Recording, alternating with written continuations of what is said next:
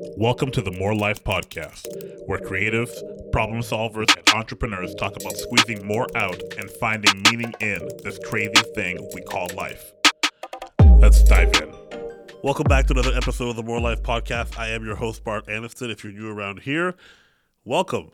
Welcome to the More Life Podcast. We're having a great time talking through some fundamentals about business and business management and growth and creativity.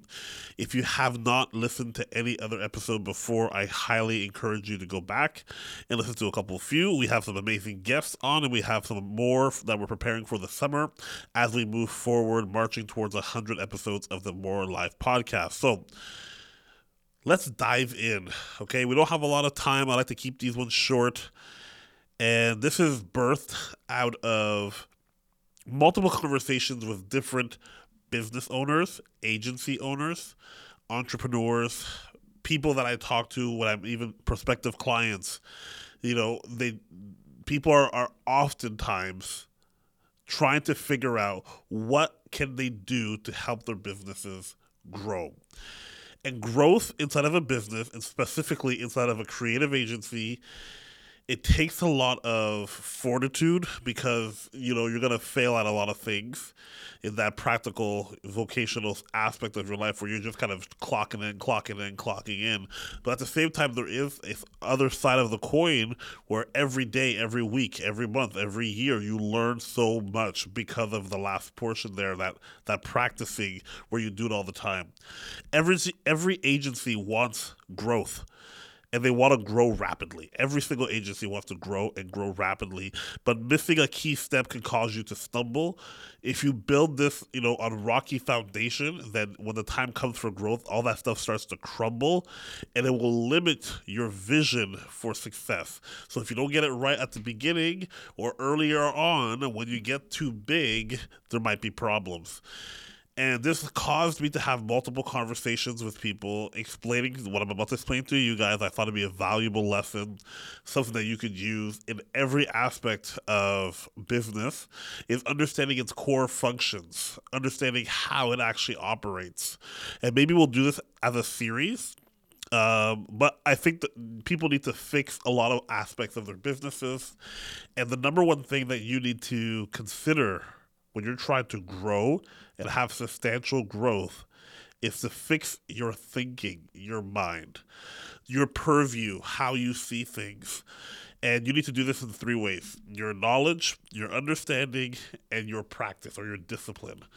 Having good understanding and knowledge is going to help you with the practicing part, where you earn your stripes, where you start to become more disciplined because you have an understanding of what the end results can achieve for you and for your business. So let's dive right in. We're going to talk about overall the function of a business and what that looks like. And we're also going to talk about how you can level up your game.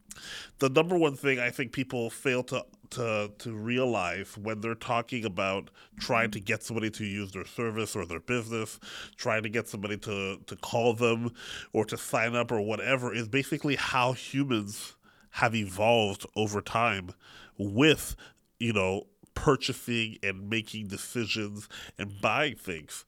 It was not that long ago where the only thing that we had was, no choices. We were just trying to survive. Trying to survive is extremely complicated because you're just trying to eat as much as you can right now because you don't know when the next meal is going to come. Think of even medieval times, Dust Bowl era. We've been living in a great era of lack for a large period of time, and only now recently have we industrialized food preparation. Have we now started to commercialize products? Why? Because we have dollars, we have cents, we have options. And so the first thing you have to understand is why people make a choice. Well, it's because they've never had a choice before, and now they do live in a world where we do have choices. We are able to make decisions that are going to affect our lives. So how do you want to be seen, right? Because now it's like, okay, I want to have some soup, or I want to have some chicken. I want to have a salad, or I want to have lasagna. And those are just generic foods, but because we have options, you have to understand, well, what happens in someone's mind for them to be able to have these options and for them to have these decisions that they're making. I just finished watching Mad Men. I mentioned this in a episode previous, and you see a lot of how in the 60s and 50s how they were producing and showcasing why people might want to spend an additional dollar for something. They were showcasing what something did different compared to another item. This is the advent of advertising. Well, what were we advertising? We're advertising your option to choose.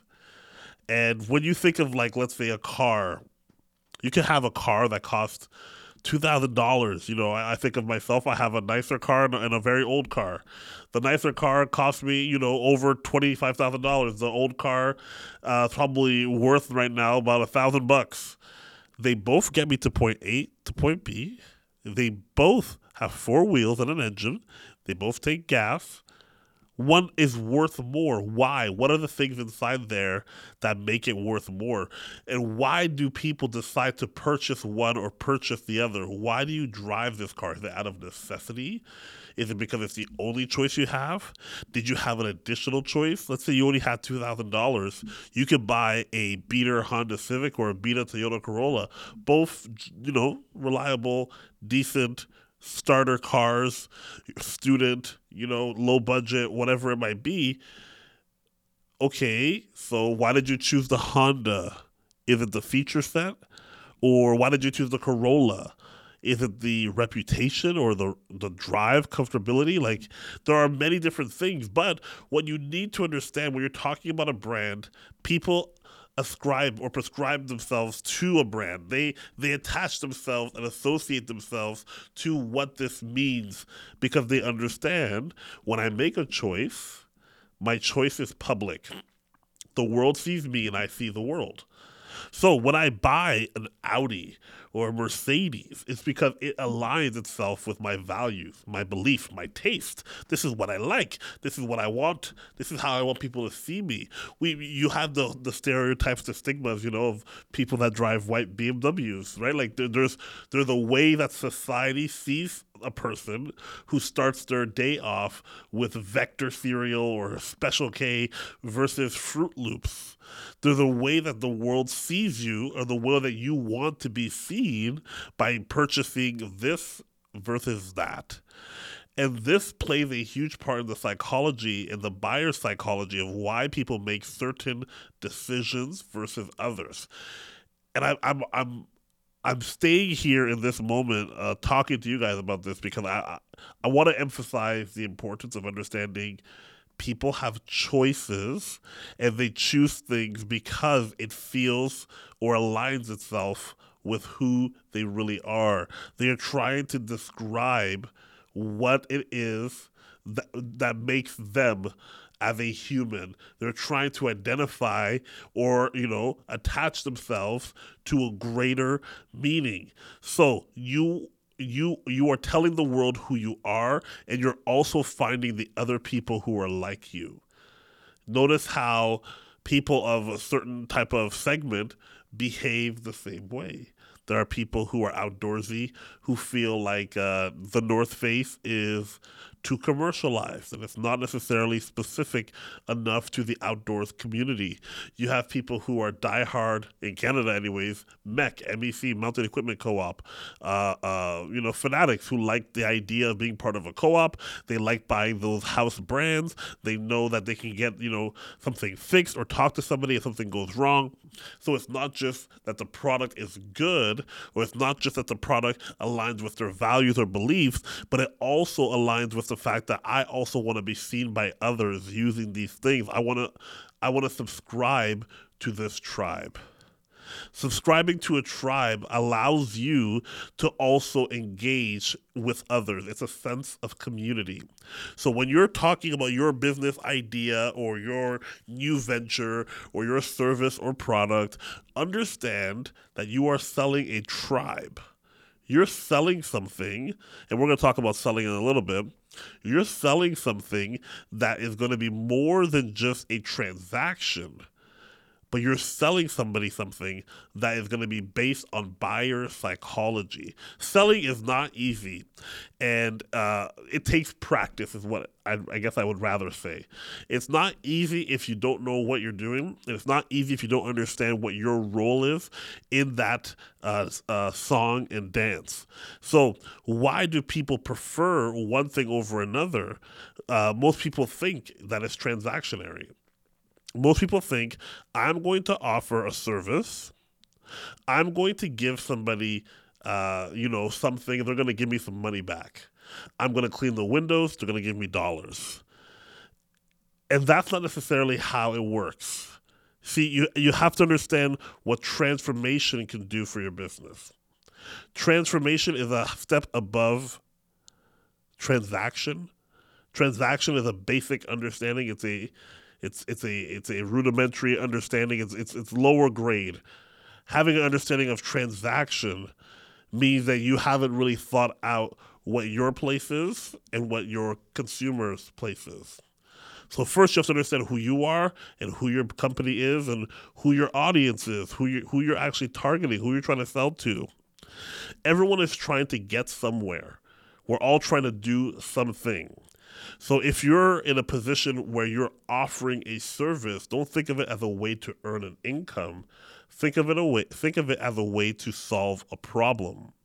The problem you're trying to solve is whatever is troubling your client. They have a current state that they're in right now. The reality that they live in right now is frustrating them, is undesirable. And they also have an aspiring reality. They have a future state that they aspire to be in. And it's your job to mind the gap. How do I get them from here to here? How do I get my client, my customer, somebody who I'm trying to sell to, how do I help them transform into that future state, into that aspired reality?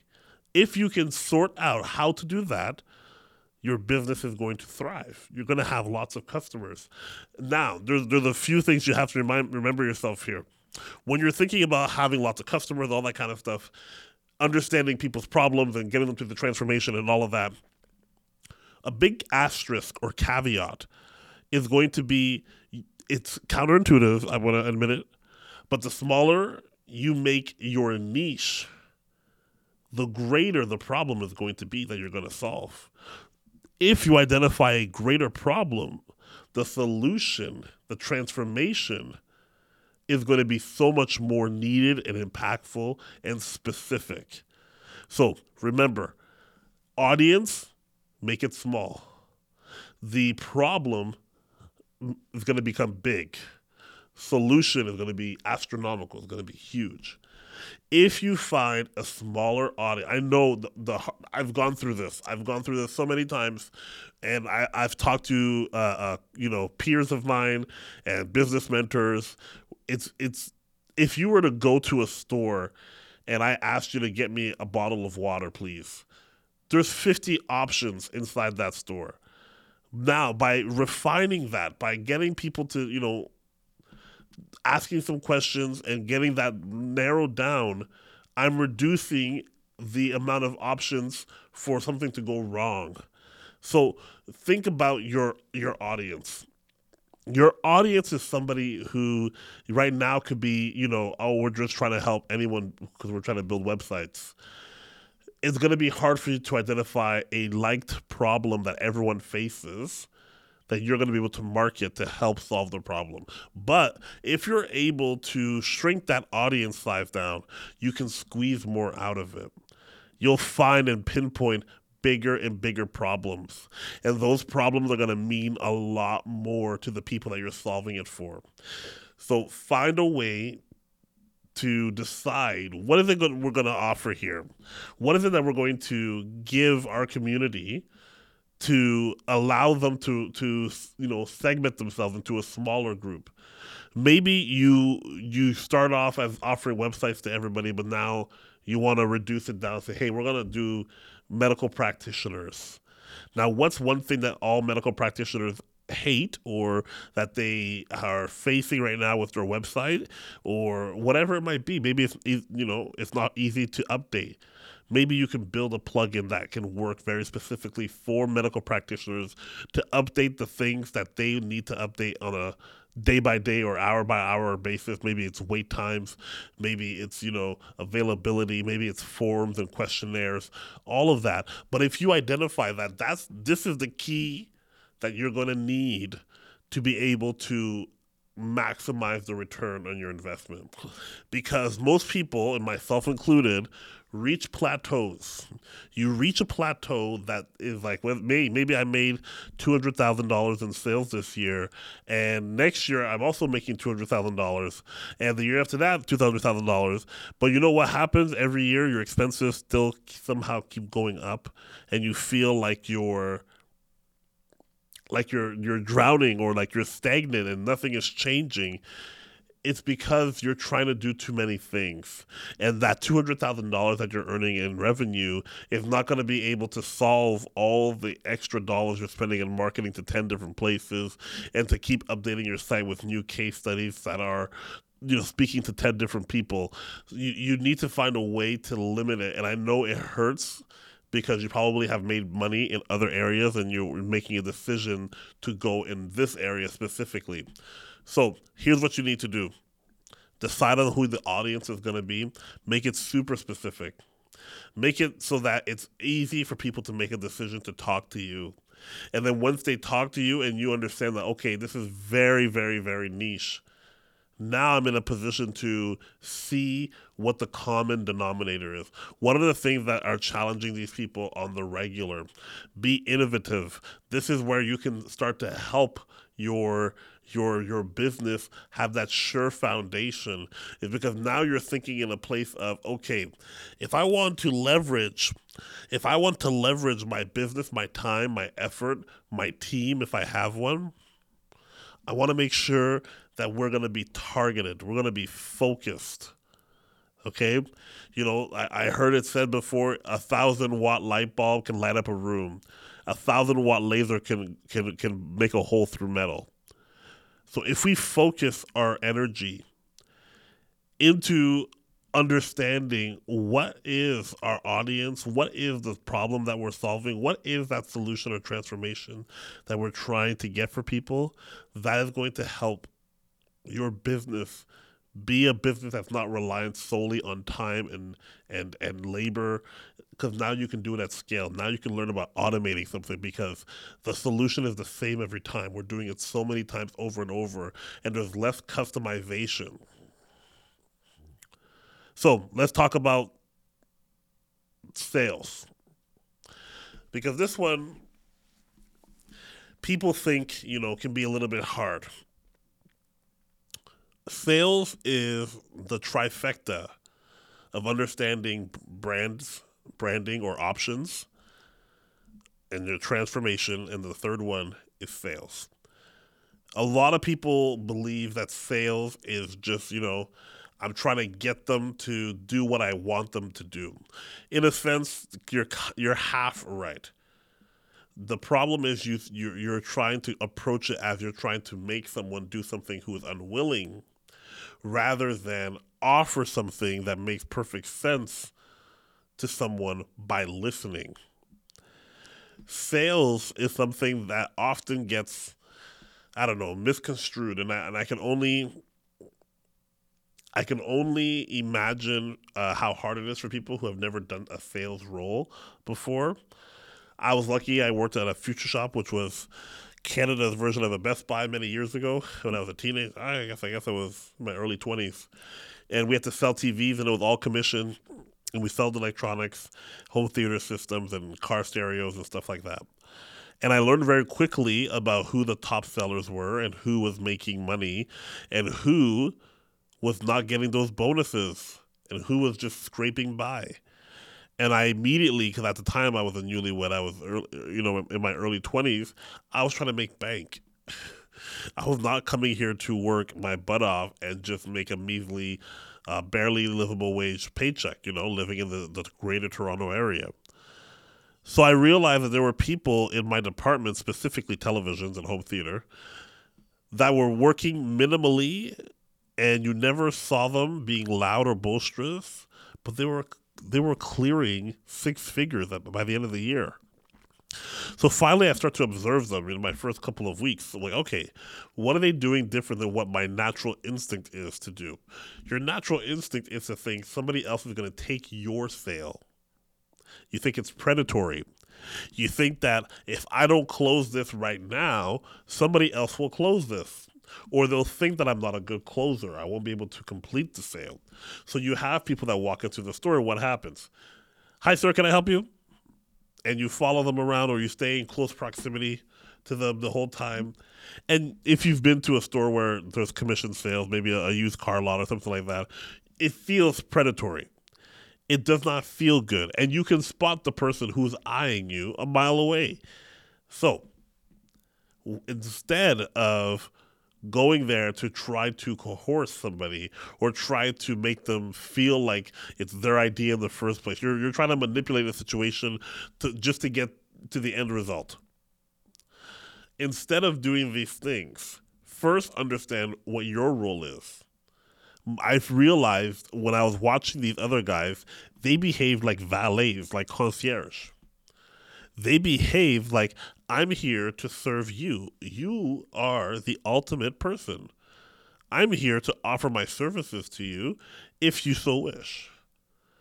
Who do people want to make a decision with? Do they want somebody who's going to help them like a little yuppie dog biting at their ankle, stalking them as they're walking throughout the store?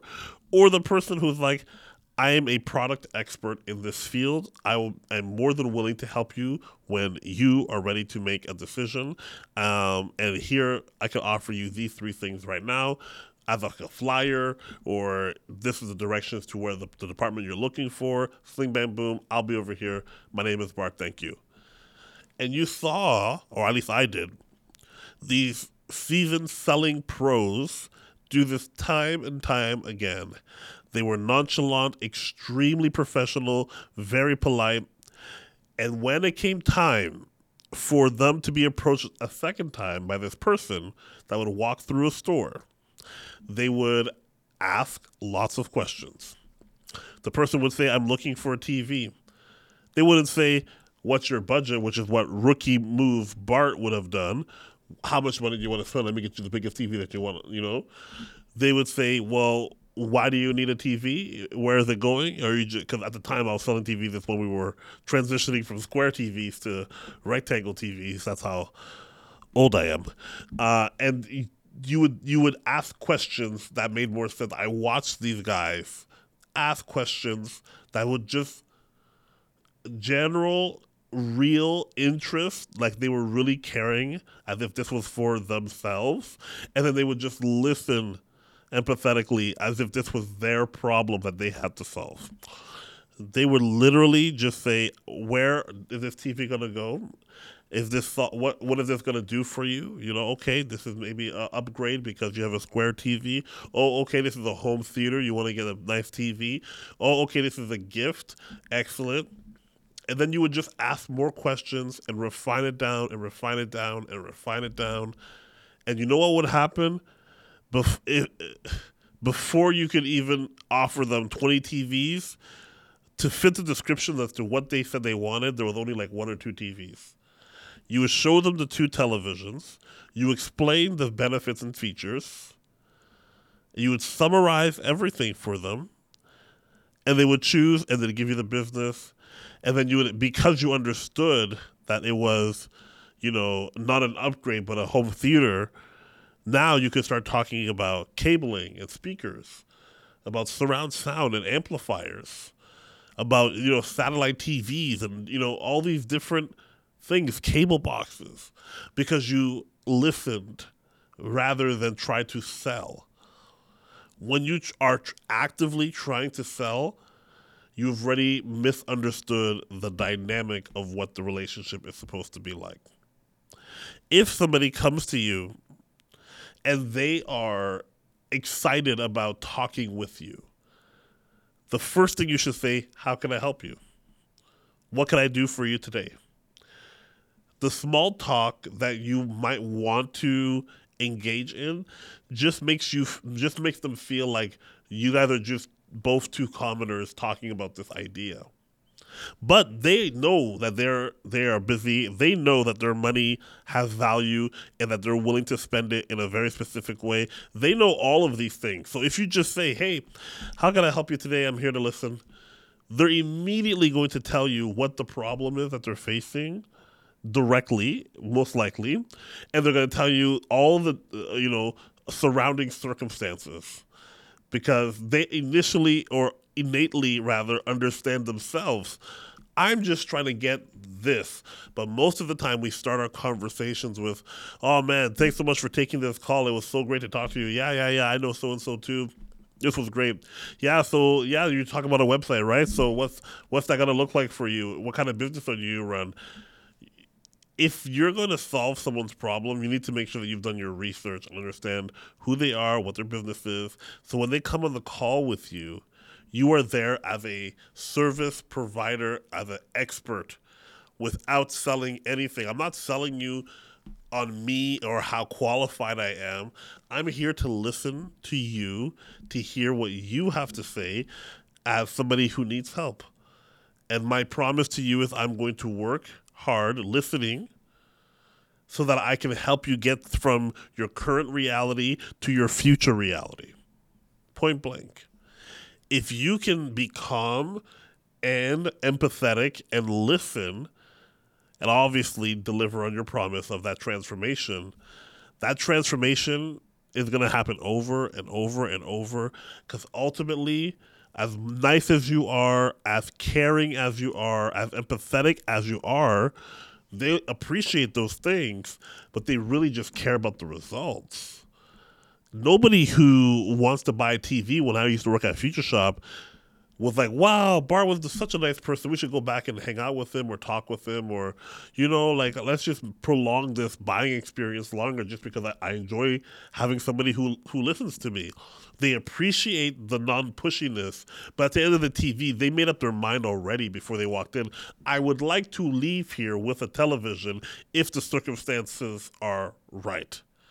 Okay, so if they have that in their mind and you have in your mind, I'm going to be here to listen and be here to be able to help them, that transformation is going to happen over and over and over, because people just want what they want.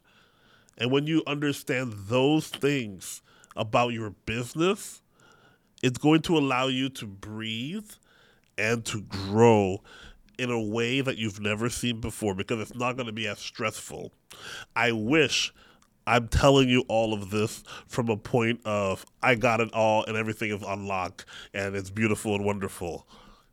No, I've grown with stress for many years in this business because I didn't learn these things at the very beginning. I learned them about a year ago by trying to educate myself. The number one thing you need to fix in your business is your thinking, is your mind. What are you putting inside of yourself to better increase your understanding, your knowledge base, that can actually fix your practical, fix that discipline that you have in your business?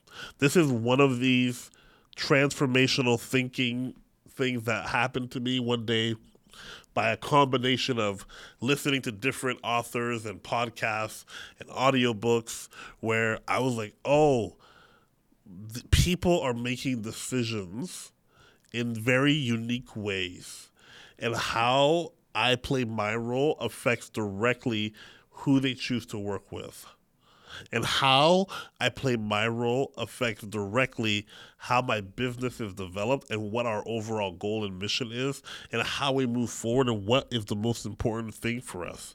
So for us, at least for me as the leader, understanding buyers have choices. We now have brands. Okay? Half the stuff that we have brands for are the exact same thing.